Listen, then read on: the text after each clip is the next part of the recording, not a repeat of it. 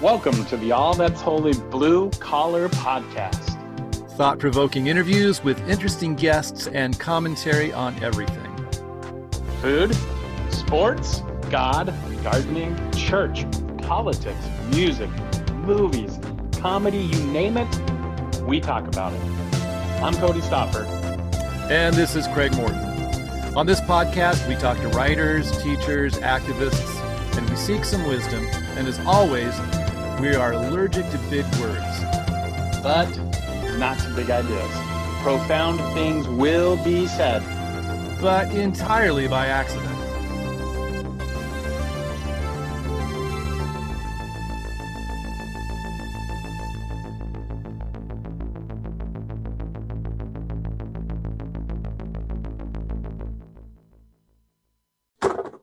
The Shure 7B or whatever it is.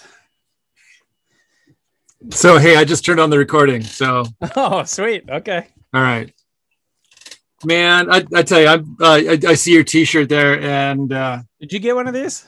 No, I haven't gotten the T-shirt, but I'm two-thirds of the way through the book. Oh, I should have bought a book. I haven't bought it. And I tell you that has been it's a great story. I mean, it's dude, that's awesome. It's so sad at times and so encouraging. It covers everything. Oh, and the it we are talking about is the book. What is the name of the book? It's by Sarah Jackson, one of our favorite guests. I know. It's about Casa de Paz, the creation of Casa de Paz, and how it's all came about. And have we had her twice on now? We've had her twice, yeah. We are our own. No, Tom's been on how many times? Tom's been on twice. Or is it 3 times? Oh, he's probably been on 3 or 4 times actually. I think so. Because we did a 2-part with him. Yep. And then you came on and did a special for Advent or something. Right. We did. Yeah, that's right. Yeah. So, but Sarah Jackson, Casa de Paz, the book is called The House or A House That Love Built.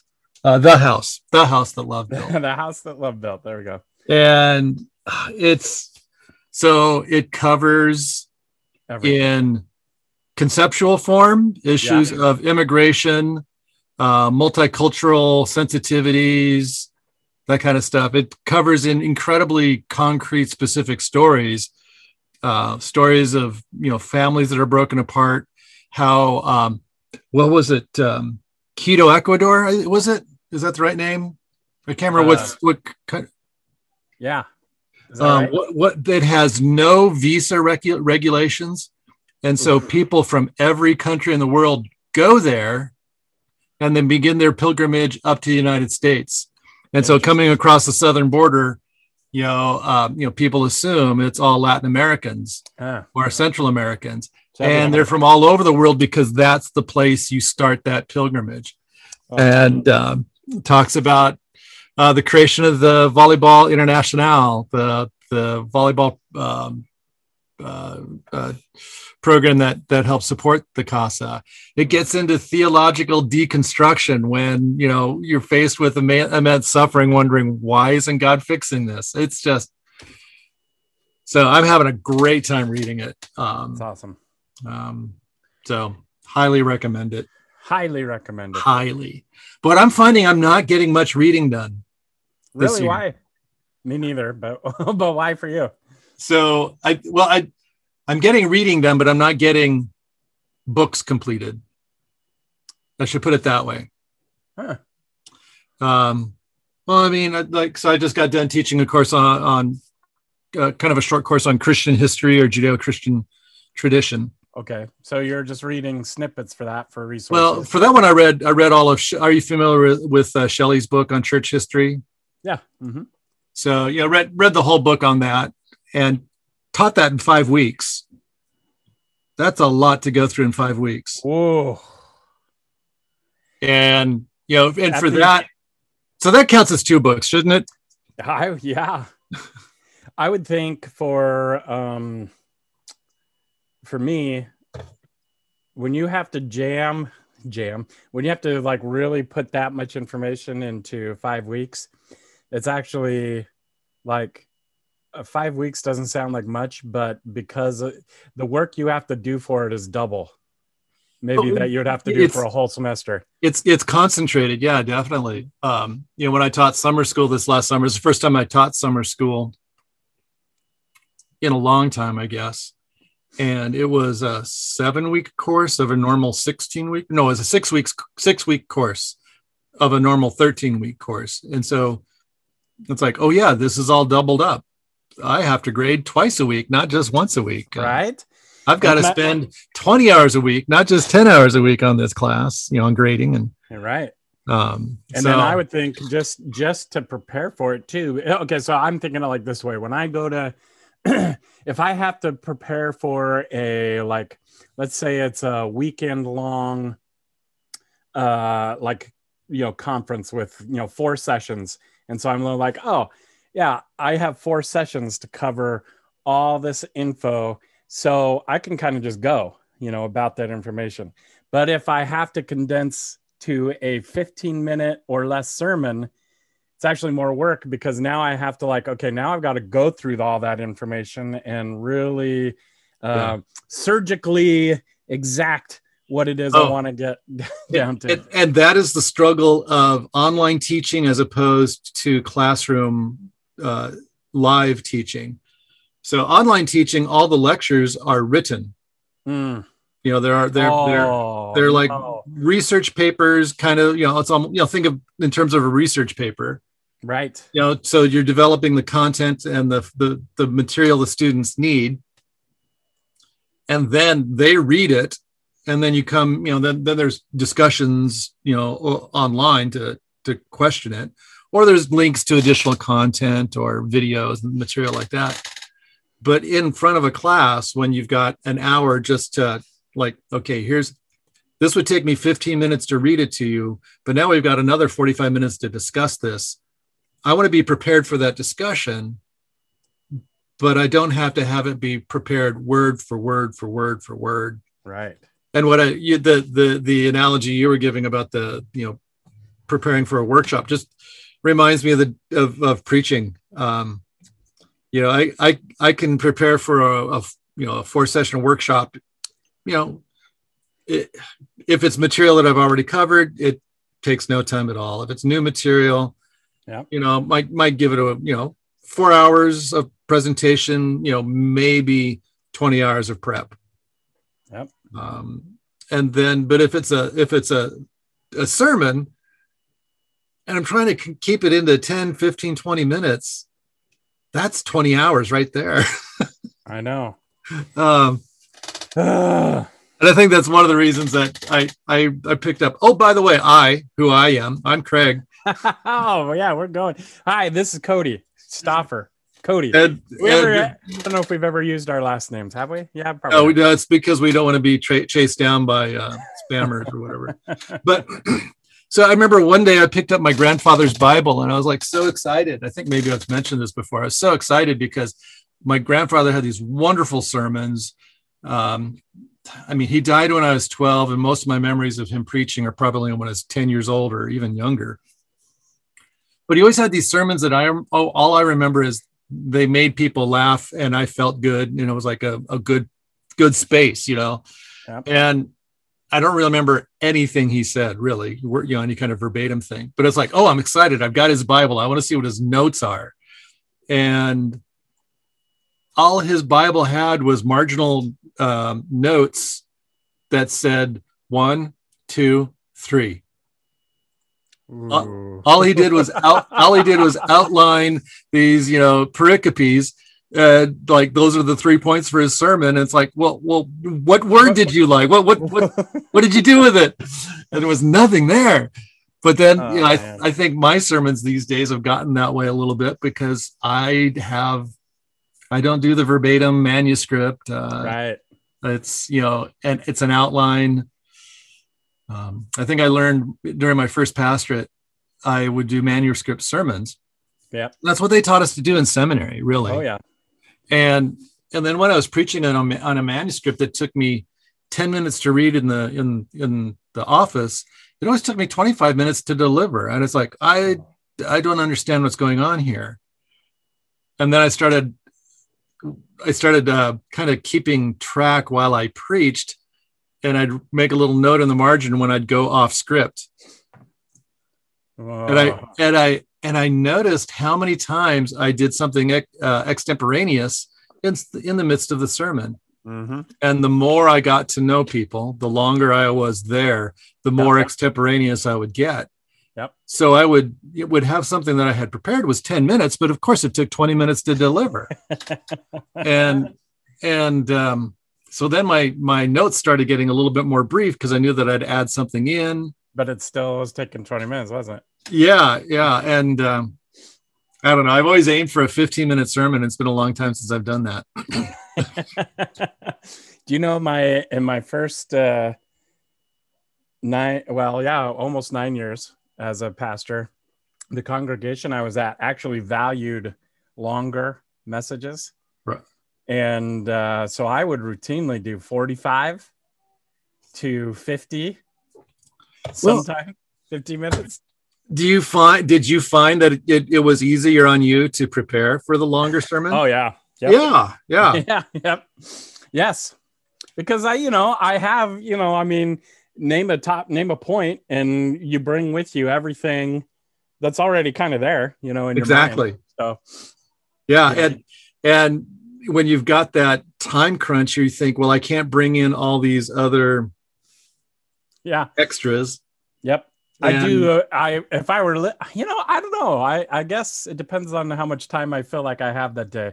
I like both for some reason. I like the shorter for the conciseness. Like, tell me that one point because I can take that home, like I can that's something that'll stick with me. But if I have a little more time to ruminate on the talk, the longer I like, because I like to jump from one point to another point to another point. I like to get a little bit more. Yeah, it's kind of hard to know. It really depends on the environment you're preaching in. What I notice when I do write out, a verbatim sermon, do a manuscript, I carefully craft the words and try to make, some things maybe more picturesque, or find that one word that conveys more meaning than a whole sentence. Find some a provocative word to catch somebody's attention. Where when I'm just speaking for 40 minutes, I don't worry about that at all. And I think they're both challenging in different ways. Yeah. So. Hey, tonight, well, maybe we shouldn't talk about tonight since this is going to air later. Never mind. Well, it depends. Maybe I'll just throw this right on up today. Well, on PBS tonight and tomorrow night, Henry Louis Gates Jr. is doing a special, The Black Church. This is our story. This is our song. That I heard on NPR yesterday, I think, a little bit about that. Yep. And it reminded me that I think on Amazon Prime, Jamar Tisby's series on The Color of Compromise, the book he wrote about I think those two would be interesting to actually have in conversation with each other, because as I understand, the one on PBS is the Black church's experience. They are telling their own story. Yep. Whereas Tisby is telling the story of American Christianity and the segregating of the Black church through making these cultural compromises. Oof. And so both two stories told about the Black church experience, but from different perspectives, different angles on it. Yeah. Interesting. Okay, cool. I just wanted to make sure you knew about that. Well, that's interesting. So jumping into the topic of Black History Month. Mm-hmm. Yes. So have you been preaching on it, or what are you going to do, or how have you been acknowledging it? So we haven't, I didn't preach in my sermons about it, but we did, we're doing book studies all year really about some anti-racism stuff. And so this month specifically, I started with, I saved it for this month, the book Cast by Isabel Wilkerson, the origins of our discontents. So that's what we're doing as a church, as congregations. We're studying that book, going through Is it. it pretty good buy-in? You feeling? Yes. Oh yeah. Yeah. We got a lot of excited folks and people beyond our church too. So. Oh, really? That's cool. Yeah, it's pretty cool. It's pretty neat. Because, I do shake my head. We do live in a strange part of the country. Yeah, we do. I think it's important to talk about anti-racism, but some of us in our communities can go for days before we see somebody who is a different ethnicity. It seems. Yeah. Mm-hmm. Pretty monocultural.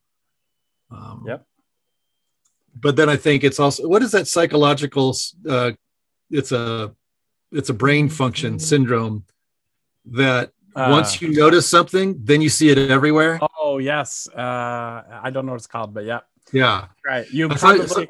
It's like so. Here's an example. We want to get a Subaru Forester as a vehicle because it's 4-wheel drive or all-wheel drive, and it helps with going up the Moscow grade. But we didn't, we've been thinking about it now for a year, and in that year, now we see them everywhere. Exactly. Yeah. Right. Before they were here before all around us, but didn't ever pay attention or notice them. Right. There's so many of them everywhere. And I wonder how many things there are that are just like that. Mm-hmm. And perhaps the value, even in our monocultural part of the country, studying issues of either anti-racism or indigenous peoples or Black history, all of a sudden we might become more aware of people that we otherwise would have missed. Yep. I guess. I don't know. Yep. So, and we'll go, it's everywhere. I didn't know that. I did not even, I was blind to this. And now I see. And now I see. There's a song in there somewhere. Somebody ought to write that. Yeah. I sense a classic. So yesterday I sent you a link. I didn't know if you had any time to look at that, but there was there's a YouTube channel called The Conversation. Yeah. And I don't know too much about The Conversation, but this one particular episode was about a guy named Thomas Sowell. And Thomas Sowell was brought to my attention by somebody in our congregation because we've been talking about lots of issues related to anti-racism, African-American culture, just becoming more aware of some of those things. And I don't know where this person had gotten this information, but had looked at Thomas Sowell, and Thomas Sowell reminded me of, do you remember years ago? You might be too young, but years ago, Bill Cosby, I'm pretty young, made some kind of public declaration about African-American culture needing to have more self-respect. Oh, sure. And make sure to pull your pants up. Right. Quit mispronouncing words like A, S, K. X. You're right. X me a question. And don't go naming your children something like LaFonda or whatever. And he was. Oh, wow. He was just pounded. And when he said it, it's like I had this odd feeling like this doesn't sound right. It kind of seems funny, yeah. On the other hand, it's like, well, I'm not. How do I speak to those kinds of statements when I'm not a member of either the culture that's saying that, the Bill Cosby African-American culture, or the culture that to whom he is speaking, the recipient African-American culture? What's my place as a white guy in that? Is it to witness and just hear both sides? Or is it to enter? And how do I enter in that conversation? Anyway, so that's what Thomas Sowell reminded me of. He reminded me of Bill Cosby saying, Black people have all the same rights and opportunities as white people, and anything that goes wrong in Black American culture, Black African American culture, that's on African Americans. Mm. It troubled me, and it leaves me in a place of not knowing what's the best way to respond to that? I know what I do personally. What I do personally is I just continue relating to my African American friends and kind of let them lead my choices, or my understanding. They're people I trust, and I trust their experience. And right. Anyway, yeah. So have you had that kind of thought of how do you? Yeah, there was a gentleman in our actually there's been a couple of folks in our congregation. One guy was talking about the Black culture experience, kind of like just how you presented it, like why do they do this to themselves? Why do they, whatever. Right. Another lady, it was about our Native American indigenous population here in the area. It was like, but you drive out there and you see their homes and what they do, and we give them that. And I had to swallow, my like, we give them come on. Give them this land to live on, and oh my gosh, I wanted it. But anyway, right? Yeah, so I have confronted that, or I've been confronted with that a little bit, and in the moment, I honestly didn't know what to say or do. But actually, one of our first books in our series that we started this year, after the murder of George Floyd, was the book "How to Be an Anti-Racist" by Ibram X. Kendi. And in there, he actually does talk about like that is a thing, that in his family actually handed down to him. Like they were, we don't want you to be, this. And that's right. I remember that. Right. And they had to, he had to work through that. Like, how come no one presents that, no one's standing up and saying that about other culture, because it's not just in African American cultures that there are segments of the population that create their own culture in it, so to speak. Every ethnicity, every race has segments that they create within their within this country, and new cultures that don't look like the majority culture. And I mean, were you ever raised and told, don't be like those other white people? Right. I mean, other than, my mom would say, things like, she would say, don't be, good things like, don't be a jerk, don't be, that kind of stuff. But that's just common parental advice. Right. She never had to say, don't be like these white people. She didn't say that. It was just, don't be, try to be nice, be generous, be, whatever. So it's just typical. And I do kind of, it leaves me uncomfortable. Just that whole thing. And well, especially I think here's the greatest source of discomfort. Yeah. Is when I hear white people arguing about the Black experience. Yeah. And so one would say, well, they've had all the opportunities we've had, and there's no reason for them to be different or have a different cultural expression, and they just need to do whatever. And the other one, on the other side of the argument, is it's important for everybody to have their own cultural expression, especially if you're part of the minority culture and you claim ownership over your own things, whether it be language, clothing, music, whatever. And that's part of empowerment and blah, blah. Right. And those two voices, when it's two white people going back and forth, leaves me confused. Yeah. Like how do you, yeah. Especially every oppressed culture or population around the world and in all of history comes up with their own, way of speaking to each other. That's their own, that can't be dominated by the oppressive culture, right? I mean, the Jewish population under captivity, they had their own way of speaking to each other, and whatever. Yeah. So it's and it just, I don't always know what to do with it. And like you said, when you were confronted by it, you didn't have a ready response. Well, and that's but that's the root of it too. For both of those people talking about it, they have just as much experience with it as I do.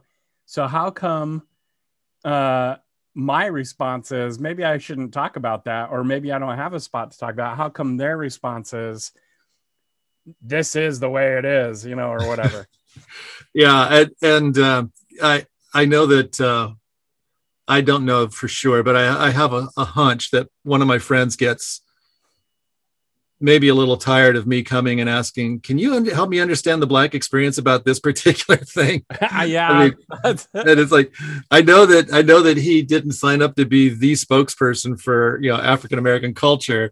But he's like my go-to guy. And it's like, I feel a little sorry, for him when I keep asking him questions like, how do you handle this? But, wow. Yeah. So the person actually gave me, in fact, I still have a copy of it, and I just have not read it, gave me a copy of Thomas Sowell's, one of his books. really? Okay. It was like, this is, I think it was about economics. And so I don't know. I don't think it had to do with Black culture, but he's described as somebody who covers a wide range of topics in economics and philosophy. Yep. But I was just the one example, two examples that he spoke without. It was just snippets of his comments that just left me feeling like this guy is not a sociologist at all. Right. He was talking about how when there were U.S. military in Germany after World War II, and some of them stayed in Germany. Some of the Black soldiers stayed in Germany, and they had children, and their children, grew up basically fitting into German culture, and they don't have any of the problems as do African Americans in the United States. And was saying, well, see, it's it can be done, kind of a thing. And it's not to say that German culture was, had racism, on lock, but, all right. But I don't think you can compare two different cultures when it comes to cultural expressions of issues of racism. I think probably every culture does racism its own way. Right.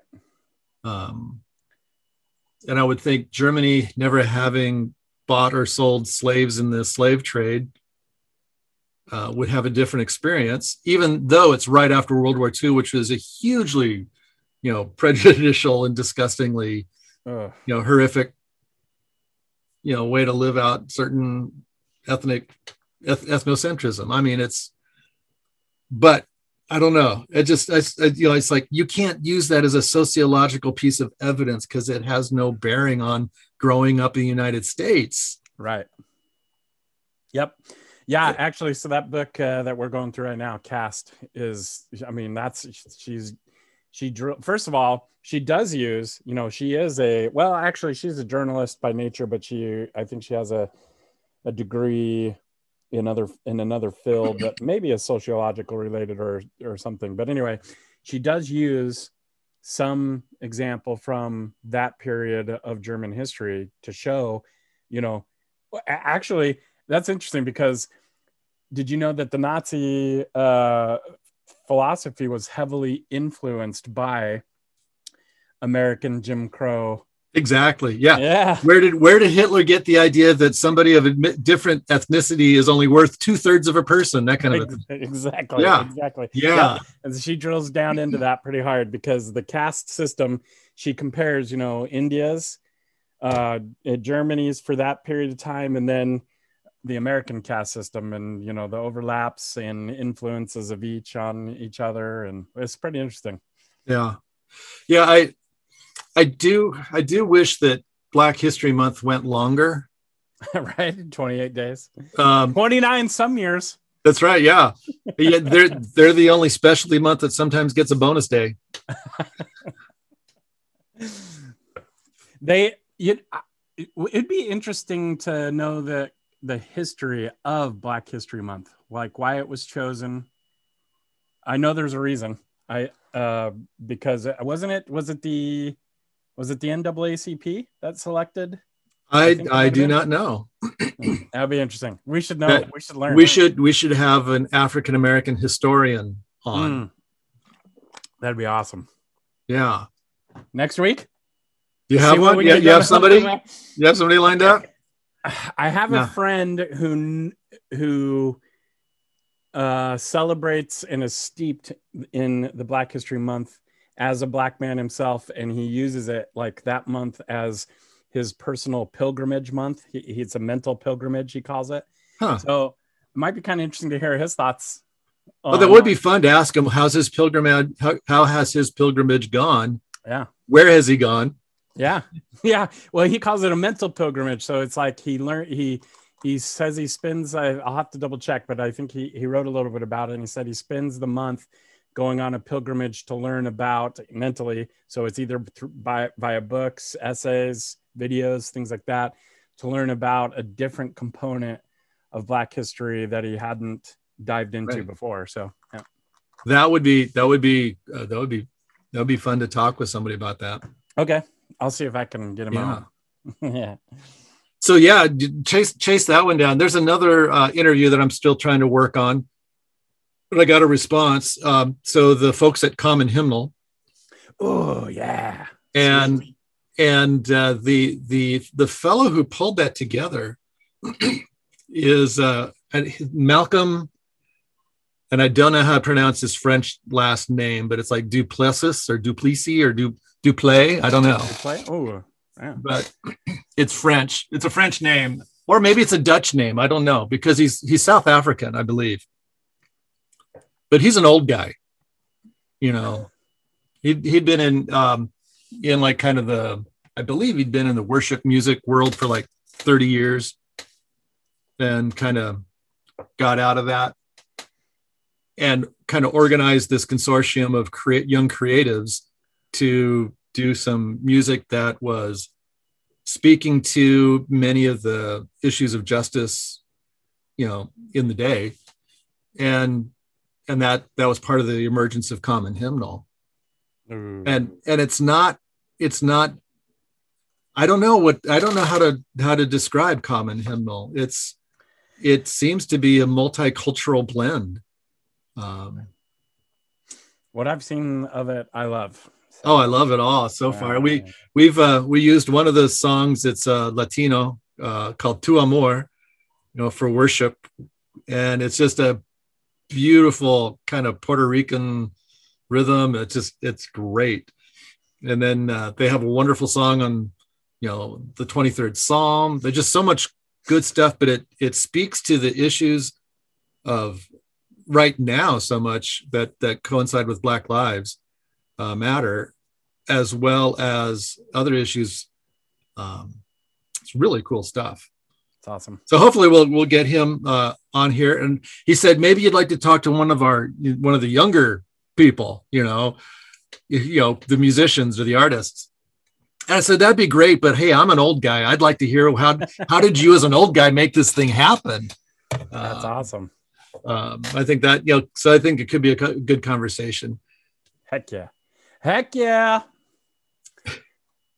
Man, I'm trying to, how do you find your local PBS listings? If you go to pbs.com, I'd ask you, it'll suggest, is this your location? You would think so. Well, that's what mine does. Does it really? Yeah. There's something weird about Washington. It's called WETA. WETA. Washington, what would that stand for? Eastern Television Authority. WETA? WETA.org. What is WETA? What is WETA? What is WETA? Nowhere on here do they tell you what it is, what it stands for. That just sounds like such a New Jersey thing. What is WETA?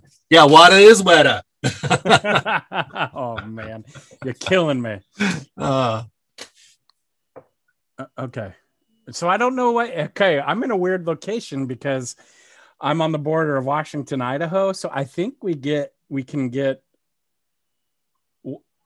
either both or one or the other. I don't know, man. I honestly don't know. Well, you probably can get both. You think I can get both?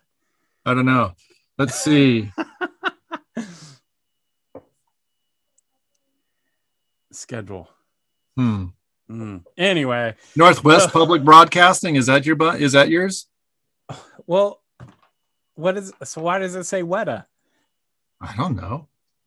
Northwest Public Broadcasting. I need to learn more about this stuff, man.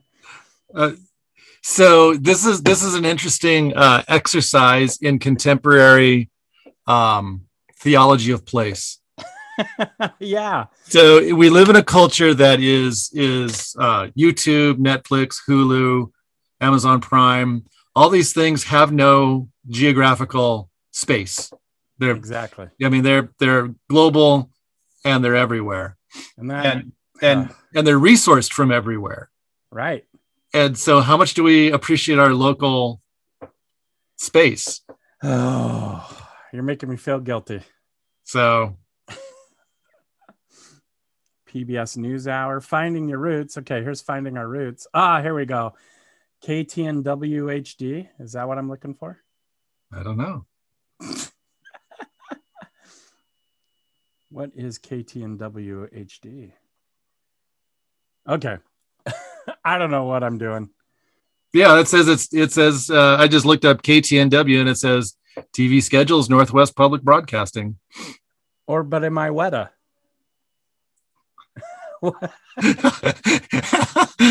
Yeah, are you? What? Say that again. Am I WETA? I thought you said, "Are you more WETA?" Oh my gosh. No. Anyway, this is ridiculous. I'm glad we're recording this.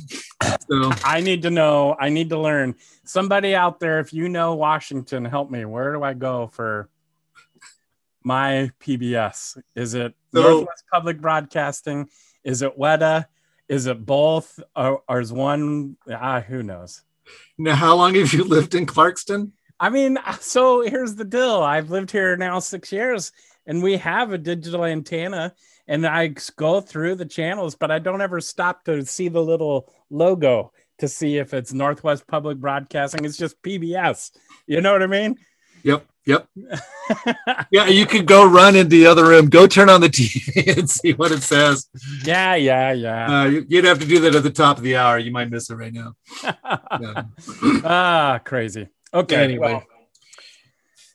Well. Anything new? I'm coming your way in a couple of weeks. Hey, that sounds good, because I'll tell you, starting a week from this Friday, yes, life gets one notch of complication. You get. Are you starting track again? So track and field begins February, the last Friday of February. I think it's the 26th. Oh, that's awesome. And looking forward to it. Kids are looking forward to it. How's it going to be? How do they have it set up? Where does it like right now for? Well, it's outside. Okay. So no worries. Yeah. So that's a positive thing. And we separate the kids, with, we set out cones. Hey, don't get this close, to each other. And they're, it's going to be a whole bunch of freshmen who don't know anything, but it'll be interesting to see, if they've been conditioned enough over the past year to kind of get it. That's true. I think it'll work out pretty well. I know that when we do it for winter track and summer, we had some summer workouts too. It was, the kids caught on real quick. So that's cool. But you got every other lane kind of a thing. You've got, you got lines on a track that say stay this far apart. That kind of stuff. So that's I think it'll be all right. We'll have to see what the weather does, because I think it'll be fine by then, but I don't know if we're going to have track practice today. We got 8 inches of snow. And I don't know if anybody went out and shoveled the track. Ooh, That might be your job today or So tomorrow. we're supposed to have, this is supposed to be our last week of winter track. What is what happens in winter track? You get good. Yeah. Okay. So it's not a required thing. Oh, no. So it's more like a club sport. So so we work with kids who are, they're generally the better athletes in track and field at their schools. Okay. They want to keep building that skill set. Normally, in a normal world, the normal we used to have, because I don't really want that normal back, but in a more regular season, this would have been indoor track season. Okay. And so our winter track kids would have competed at Nike has a large invitational here in the Boise area that we co-sponsored in the past. Then there's the largest indoor track meet in the country in Pocatello that normally happens this week, and it's not happening. In the mini dome. Yep. Yeah. Yep. It's the largest indoor track meet in the country. It's really and so we get some of our kids sent out there. It's a great recruiting opportunity. Wow. I did not know that. Yeah, it's a great event. It's the Simplot Invitational. Of course. And so normally our winter track programs are, it's working with the kids for those events, getting them geared up for those. But this year it's just stay in shape. If you're not doing a winter sport, come out and work with us. And then we get a week off, and then we go to high school, go to our teams, our high school teams. And then, so Craig, let me ask you this. Sorry, I got a text there.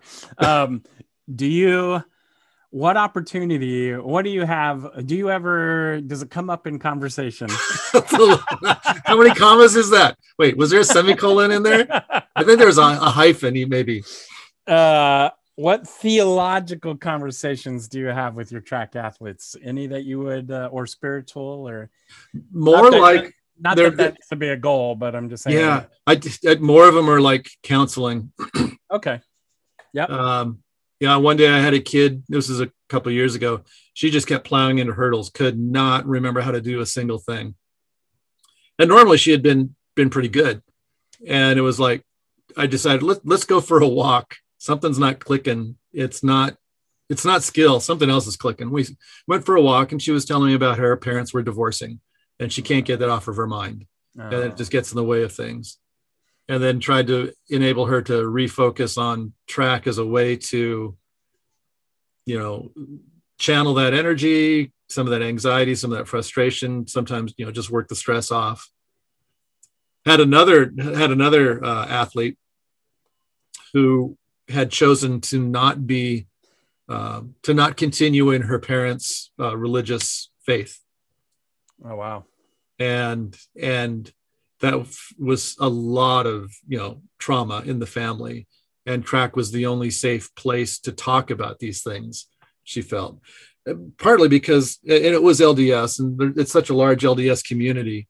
Yep. That, it was, she had looked for specific people that she could talk to, and some of his coaches were those people. Had another student, outstanding student athlete, student council, 4 years, academic scholarship, athletic scholarship in track and field, or in football, and was 1/10 of a second away from additional money for track and field. So we were trying to work on his time. And then when he graduated from high school, he broke down in tears, and he explained how throughout high school, his parents had told him, if you have time to play around, that means you've got more money than you need. And so we're not going to pay for any of your athletic equipment. We're not going to pay for in our school district, you have to do what's called pay to play. You have to put $100 down for each sport you want to play to help pay for the program. And he had to pay those. And then he would also work so that he could afford to pay those. Oh, wow. And then when he would get home, there wouldn't be leftovers for him. So he had to feed himself. Oh my gosh. So his parents basically said, "You're on your own. We'll give you a Holy place cow. to sleep." Holy And cow. we didn't know that till he graduated. And when he graduated, he was in tears because he was talking to some of his coaches saying, "I don't want to leave my family. You guys are the only family I've ever had." Oh man. And it just breaks your heart. But, and so, most of the athletes who I have those kind of conversations with, we're still talking. Some of them are now college athletes, and they're, doing well in college, but they stay part of the family. They stay in touch. Wow. In fact, some of them, I'm hoping, maybe, depending on what pandemic plans are in the summer, they'll be part of a youth sports camp thing that we might pull off. And I would love to have them come in as counselors. Yep. To work with kids. So it's just really good to have those relationships and be able to maintain them, to be there for those important questions. That's awesome. I was having a conversation with a youth pastor one time. He was telling me about, the time he gets to spend with youth. Yep. And then I realized I've got more time that I get to spend with high school kids than a youth pastor. Wow. And I was like, well, that seems weird. Yeah, no kidding. And it's like, I would never think of myself as a youth minister at all. Yeah. And yet, but there is something about ministry to youth or with youth. So, yeah, that's cool. I love it. Yeah. That's every once. Go ahead. I was going to say, every once in a while, I think, well, this ought to be my last year coaching. I'm getting too old for this. And it's like I have some more of those encounters, especially when it's with like a freshman or a sophomore. It's like, well, I want to see how this kid grows up. I think I'll stay around for another year. That's right. Exactly. You can't leave. You're never going to leave. Yeah. When I was a pastor in Payette for the first few years, I worked a job at a grocery store at the same time. And I had, honestly, so many more deeper spiritual type conversations with the folks I worked with, than I actually did with members of the church. Yeah. Yeah. And I do have those conversations with my fellow coaches from time to time. Yeah. It's funny because every once in a while they'll just shift gears and they'll like, I need to talk to you about something. And he's like, okay, they're kind of signaling that you need to put on that pastoral counselor, That's right. Yeah. You kind of persona. Know. It's a code switch in the way we talk to each other a little bit. Yeah. Exactly. Yeah. The code switch thing. That's right. Does it ever feel like, okay, did you let people know like from the get-go, hey, I'm a pastor, or did it come out over time? I think it came out over time. It's really, some people who have known me for a long time, know that. I'm not sure where they would have picked it up, but it's definitely not one of the first things I lead with. And I do know that when I was teaching at a previous school, the students would go look at my LinkedIn page. Oh, sure. There you go. And and then I remember one of them saying, "You don't seem like a preacher." I said, what's that mean? Well, you just seem so normal. Right. That was good information. Yeah. So yeah, that's when I was working at the store. See, I didn't let, if people asked about it, questions that asked about it, I would volunteer it, but I didn't ever just lead with it, Right. It's basically because it was kind of like a bit of an experiment, like, okay, let's see what happens when people, because people they talk to you different, when they give it a different way when you. And how do you feel about that? Have you ever gotten the person swearing and then they go, they look at you like, oh, I'm sorry. It's like, yes. I've heard it before. Yeah, exactly. My dad, I just say to him, listen, if you can't say it, if you feel like you can't say it to me, then then for your own sake, you must feel guilty and maybe you shouldn't say it. to ever. But don't worry about me, like That's good. Me. But yeah, like, just be normal around me. I don't care. Yeah, one of the enjoyable things, well, a couple of, was, I've ended up playing that kind of pastoral counselor role for some coaching colleagues who are going through some tough places. I once had one of my coaching colleagues who is not, he's probably the least church-minded person I know. I think he's probably been to church, a couple of weddings and maybe a funeral, that kind of guy. Yep. And while he was he's going through a degree completion program through Grand Canyon University, and he had to take a Bible course. And he's like, can you help me? Because all students are required, regardless of their major, to do that at most Christian colleges, like NNU and others would do that. And he wasn't there because it was a Baptist school. He wanted just because it fit his schedule. He was like, help. Yeah, how do I That was do good. this? And then another one of my coaching colleagues got to perform her wedding, and that was fun. So that's good. I like it. Yeah. Do you ever, how about have you had this experience? I do. I get this all the time, where it's like people who don't go to any church at all, no congregations, and yet they know you or are friends with you, will sometimes refer to you as their pastor, even though you're really not. You ever had that? Yes. Yeah. Yeah. That's weird. And in fact, I've had one who even explicitly said, even though I never go to your church, I think of you as my pastor. Yes. Yep. I get that. Yeah, oh, okay. Well, all right. And so they would ask me these pastorly questions. Right. So. Yep. Yeah, I do. I get that a lot too. In fact, for one of those couples, a friend who was in that position, I did the 50th anniversary wedding, like a recommitment of vows, and that was just such a fun party. That is cool. But it was like, in fact, of the two, I was with a friend. I was a friend with both of them. I had worked with one of them, but one kind of had a severely long, decades lapsed Nazarene background, and the other spouse was an atheist. But both said, "Yeah, you're our pastor." It's like, that's cool. I like that.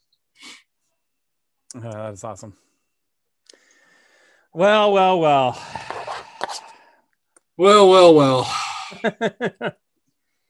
So this is kind of a slow, let's catch up episode. This is what we call a Seinfeld episode. Yeah, exactly. Well, I don't know. This has a point. Does it? What's the point?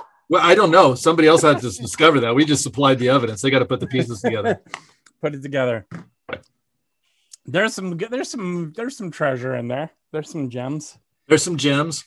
Yeah. So, hey, have you been binging on anything or watching any shows lately? No. I really want to watch WandaVision, but I haven't. I just haven't had a chance yet. Are you caught up on all your Avengers movies? No. Okay. Do I need to be? Yeah, I would say watch the Avengers first. Okay. Or at least the last two of the series. Okay. Are you caught up on all that? Not like a cult member, but right. I'm familiar. Okay. So, because it was I think it was in Thor, or the second Thor movie, that Shield shows up. Okay. And Coulson gets killed. Okay. Spoiler alert. You did? You don't know this stuff? Anyway. I'm just so kidding. all of a sudden there's a TV show and Coulson's on Shield on ABC. And you're like, wait a minute. Wait, how'd that happen? And so then I got sucked into watching Shield. Then as I watched Shield, I realized, there's all these MC Universe kind of things kind of over connecting. And it's like, okay, what's this about? Mm-hmm. And then it's like, wait, here's where I got curious. Where does Spider-Man fit in? Right. And especially because at first they didn't own the rights even to have to use it into that universe. But it was still in this Stan Lee mind, right? Right, I know. And then I started getting curious about what other elements were part of this whole universe. Right. And it goes to, what is it? Daredevil. Yeah. Luke Cage. And those became Netflix shows. Iron Fist. Was that in there anywhere? Yeah. Uh-huh. I heard people didn't like that though. I'm not sure why. Maybe they were the purists. And then what's the guy Benedict Cumberbatch? What was his character? Oh yeah, I was gonna say Doctor Who. No, it's Doctor Strange. Yes, Doctor Strange. But then the other one, Jessica Jones. Yes, right. Yeah, and so all the stuff that was going on in Hell's Kitchen with those stories of Daredevil, Luke Cage, and Jessica Jones, all related to the destruction of that part of New York that took place in the Avengers. Isn't that crazy? Yeah, it's like, wait a second, that connects. Got it. And so it just became fun to find where these different pieces connect. And awesome. And this kind of, what was the other one? It was on ABC. The woman who was Captain America's love interest in World War II. I don't. She was a British spy. What? So that was another ABC show, and that's where you pick up Stark Industries, and Stark comes in, and you go, "Oh, Stark." That's cool. Yeah, so it's fun to see this intricately woven universe. It feels like it's intricately woven in the way you would intricately weave together many different additions to a house that were all designed by different architects. Wow. It's like, yeah, that kind of fits. Let's squeeze it in. And so, yeah, there's a lot of stuff in Wanda that goes along with that there are a lot of Easter eggs. Oh my goodness. You could probably just watch it like, oh, that's cool. And you could also watch and go, does that mean something? Yeah, it does. So. Cool. There's things I want to definitely watch. I want to finish. I've started Watchmen, haven't finished that. Yeah, I don't have an HBO login, so I don't. Right. They had it free there for a little bit. Yeah. And so I I should have jammed it in, but I didn't. Yeah. And then I still haven't seen Ted Lasso. Oh my! What's wrong with you? I know. I need to watch it. And I want to watch Ma Rainey's Black Bottom. I heard that's good on Netflix. Oh, Carla and I watched a really good movie this last week on Apple Plus. It was Palmer. Oh, okay. I saw. Okay. And a little bit about that. It's a really. Wait, that's Justin Timberlake, right? Yeah. Yeah. Okay. And I think of Justin Timberlake dressed up in some Goonie costume on Saturday Night Live, or doing rap battles with Jimmy Fallon, or trying to be kind of this pop star kind of guy, right? With music. To see him take on the physical persona of somebody who comes out at 12 years out of prison. He pulls it off. Does it? Nails it, huh?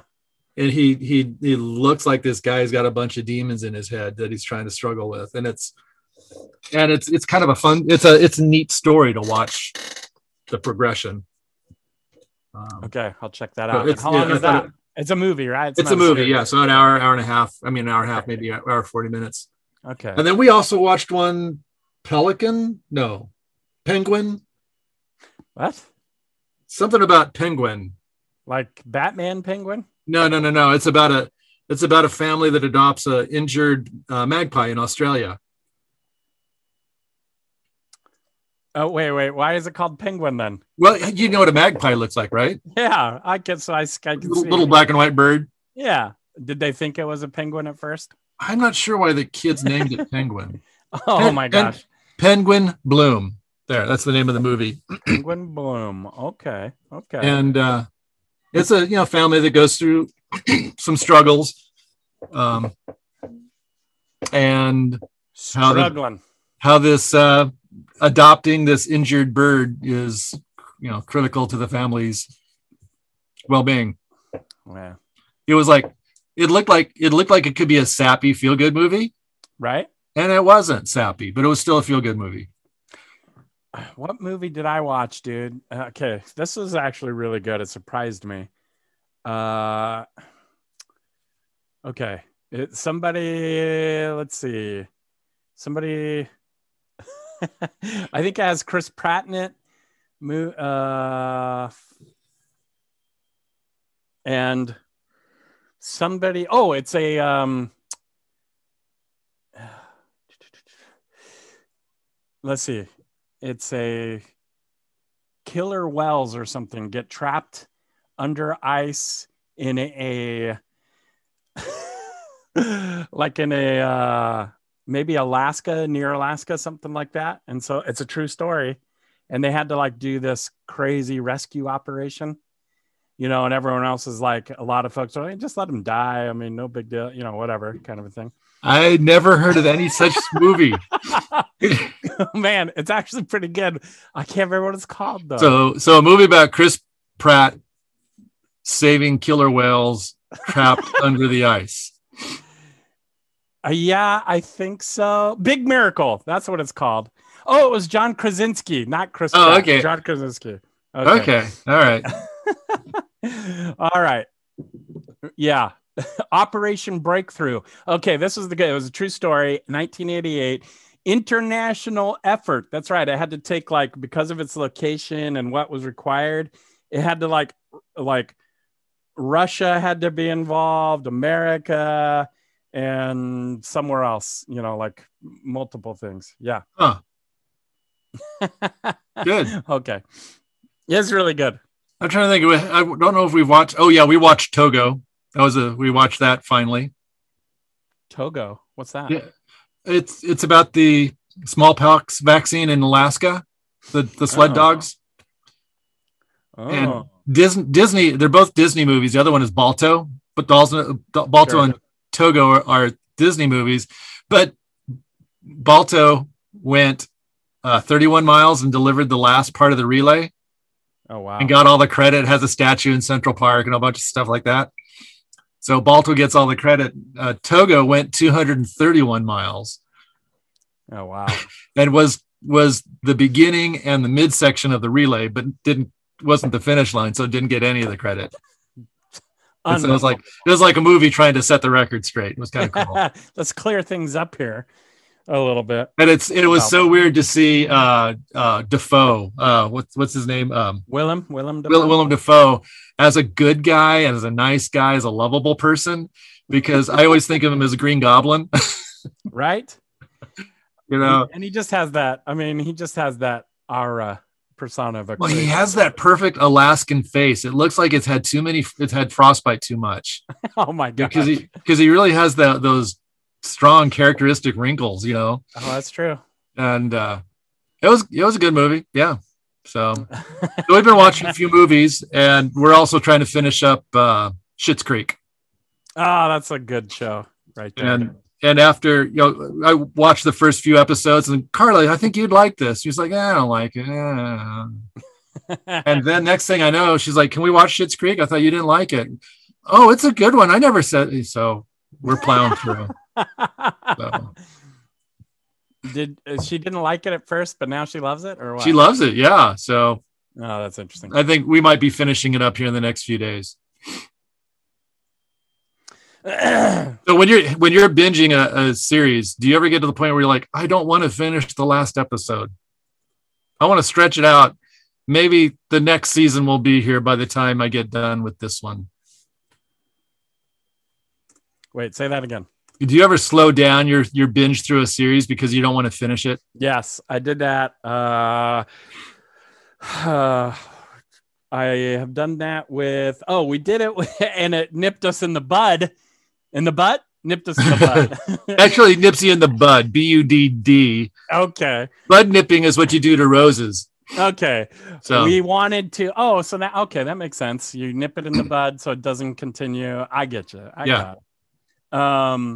You do it with orchards and flowers and stuff like that. The what's it called? The West Wing. Oh, yeah. We were doing it at the West Wing, and then it got taken off. And, Oh, really? yeah. So we can't finish it. We have to get the CBS deal or whatever to finish it. So, and we were so close. We were like a half a season or maybe a season and a half away from finishing it, but we slowed it down. We're taking our time. Gone. See, I really don't like it when there's a show that I really like, and I'm thinking, okay, especially if it's just Netflix, Hulu, Amazon Prime type show, because you know that as soon as the season is done, you're going to have to wait for a year and a half for season 2 or something like that. And by the time season 2 comes, you go, gosh, I got to watch the previous season to figure out what's going on here, because I don't remember. So I had watched The Expanse on Amazon Prime. It's a good sci-fi story. And I think it's in its 5th season, but I'd watched seasons 1 through 4. But by the time season 4 came around, I forgot what season 3 was. And I went ahead and watched season 4. But then I heard, season 5's coming. So I thought, okay. So I started all the way back at the beginning and went through the whole series all over again. And now it's time to start season 5. Now that it's all done. Now it's done. Gotcha. Man. Ooh, this looks good. Hosted by Shane Claiborne. Oh, it's tomorrow night. Oh, I don't know. What is it? Oh, it is Red Letter Christian Faith Forum on gun violence. Oh, gee. There's Facebook Live with special guests Pastor Ben McBride, Reverend Sharon Risher, and Reverend Rob Schenk. Gosh, what's the thing that I was going to do tonight? Was it with David Brooks or David? Yeah, David Brooks. That was it in Colorado. I think so. Yeah. University of Colorado, maybe. Mm-hmm. His leadership thing, David Brooks. Leo Hill Leadership Speaker Series featuring David Brooks. University of Colorado Boulder. No, it's next Tuesday. So there we go. Yeah. Got a week to see if I can do it. You can do it. Come on now. It's a live stream, 7 to 8:15 p.m. Ooh. Hey, we ought to contact him, see if we can get him on the podcast. Yeah, that'd be awesome. Do you know I wanted to ask you this the other day. Who would you say is because David Brooks, to me, I kind of put David Frum and David Brooks kind of together. They're both kind of seem,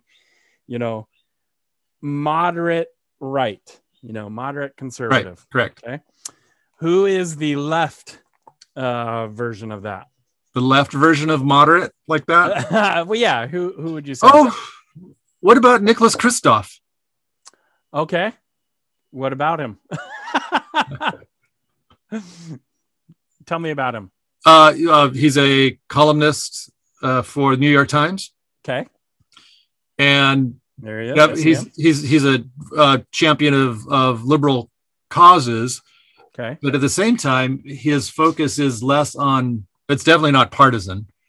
Okay. He focuses on kind of universal codes of morality and human rights. Does he? Okay, wait a minute. Okay. He lives in Oregon. Does he have a podcast, right? Maybe. Yeah, I don't know. I just read his articles when I can. But cool. I think he's from, he grew up somewhere in the Willamette Valley. I can't remember where. That's interesting. But yeah, I would say he's the left, but he's a moderate kind of person. Okay. I would say because his views are less driven by policy issues as much more so by human rights issues. Okay. What about John? What's his name? Stewart. John Meacham. Do you know John Meacham? Oh, the historian. Yeah. Yeah. He might be in there. He has a wonderful book that he did with country singer guy Tug McGraw? No. Tim McGraw? Tim McGraw. Tug, that's a baseball player. Well, listen, Tug McGraw. They're related. Yes, they are related. Yeah. I think it's either his grandpa or maybe even his dad. I don't know. But I can't remember which country singers, but I think it's called Songs of America. Okay, that sounds cool. And Tim McGraw. Yeah. And Carla and I listened to the audio version of the book on a trip somewhere, which is really great to listen to their two voices because they also use musical excerpts that you couldn't get through reading the book, of course. Oh, wow. But it was a history of the United States through song. That is awesome. It was That's not cool. songs about American history, but the historic songs of an age, of a period, and then how each age kind of expressed itself in unique, particular songs. That's cool. Yeah, it was really, really good. All right, Songs of America. Patriotism, protest, and the music that made a nation. Yeah. Oh, Very that's good. cool. Wow. Gosh, Any others? Who else? what's hard? What I wonder, are those the voices that really need a little bit more amplification? No, that's what I was thinking. I was just saying, like, it's all white guys. You notice that? It's all. Yeah. So why? Yeah, that's interesting because, of course, there's going to be in the moderate middle a lot of centered white voices because, let's not get extreme here. But then again, I mean, wouldn't you say that? Always forget all three of his names. Louis Gates. Henry Louis Gates. Henry Louis Gates. He doesn't strike me as an extremist in Right. any way. Oh yeah, right. I wouldn't put. I wouldn't even put Andrew Young over there. Some of those folks are part of the early stages of that. The civil rights movement. Right. I guess if you view them in the breadth of their topics that they cover, I think it's when somebody gets pigeonholed, this is their issue. Right. Then and that issue may be extreme, but maybe they're not extreme on other things. Like what were the other policy positions that John Lewis supported other than civil rights? Right. Where was he on budgets and interstate trade and right. So there might be more moderates out there than we know. It's the issue. Yep. That sounds extreme. Yeah, there we go. So who are some of the women voices or people of color in that space? How about what about E.J. Dionne? Do you know E.J. Dionne? Oh no, yeah, sorry, not E.J. Dionne. Now I've lost his name. Man, okay, let me look. Let me do a Google search. Not E.J. Dionne. Now all I can think of, he wears an ascot sometimes. Really? Oh, what is his name? I don't know. Now I can't remember. Oh well, it'll come to me. So another old white guy who's in that moderate spot is also Shields. He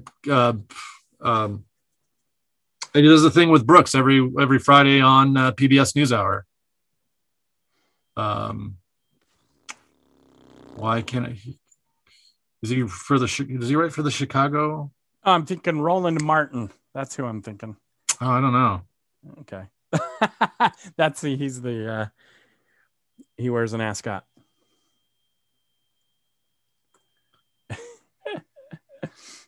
There he is. Yep. And there's the ascot. There it is. Okay.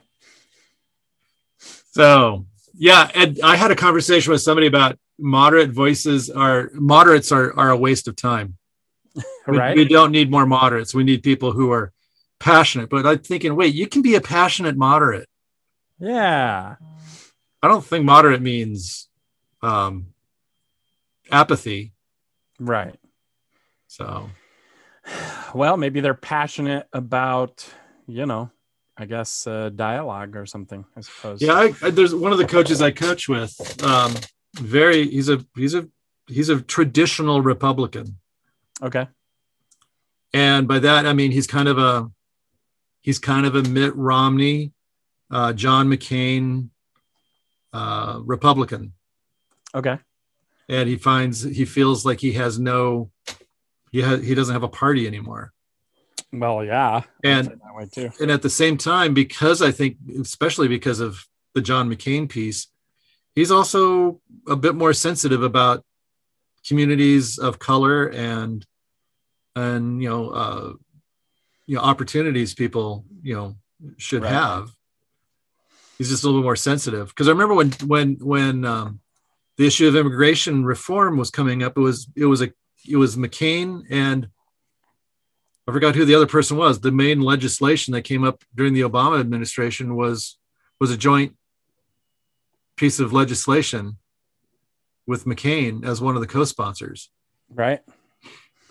He lives in a state that's heavily influenced by the Mexico border.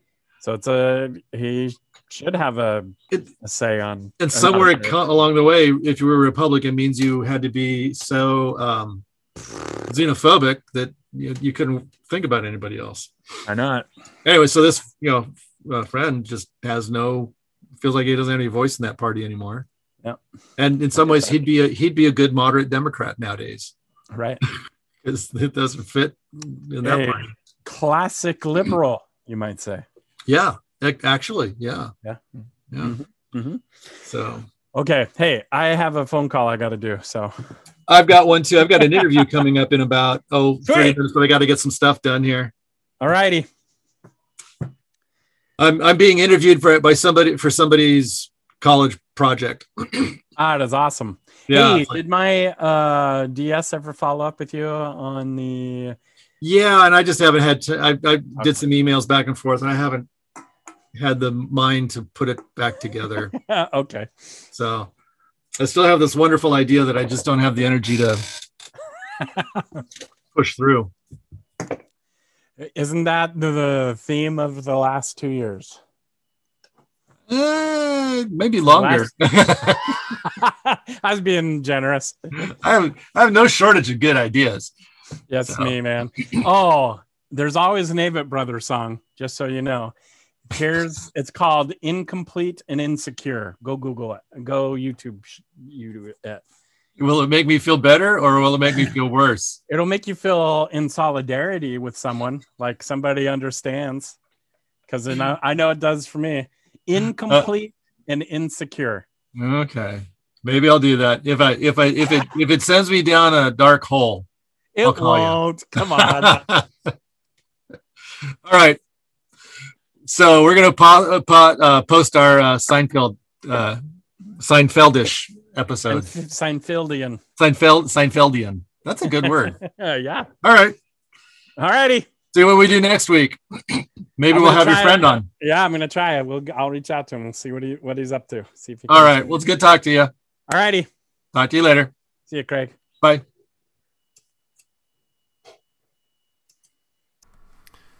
Thanks for joining Cody Stauffer and me, Craig Morton, for this podcast. We simply try to record and upload without much editing. What you get is live conversation with all its ignorance and insight, wisdom and foolishness, sometimes more of one than the other, and occasionally profound things will be said, but entirely by accident. Make sure to follow us on Facebook at the All That's Holy Blue Collar Podcast. We'd love to hear from you, so leave a comment. And look for upcoming Facebook Live podcasts where you can interact with our guests. Also, we can be found on Twitter as @AllThat'sHoly. Our intro and outro music is by At the Speed of Darkness. Support At the Speed of Darkness on Bandcamp and buy his music there, as well as follow him on Instagram at the Speed of Darkness.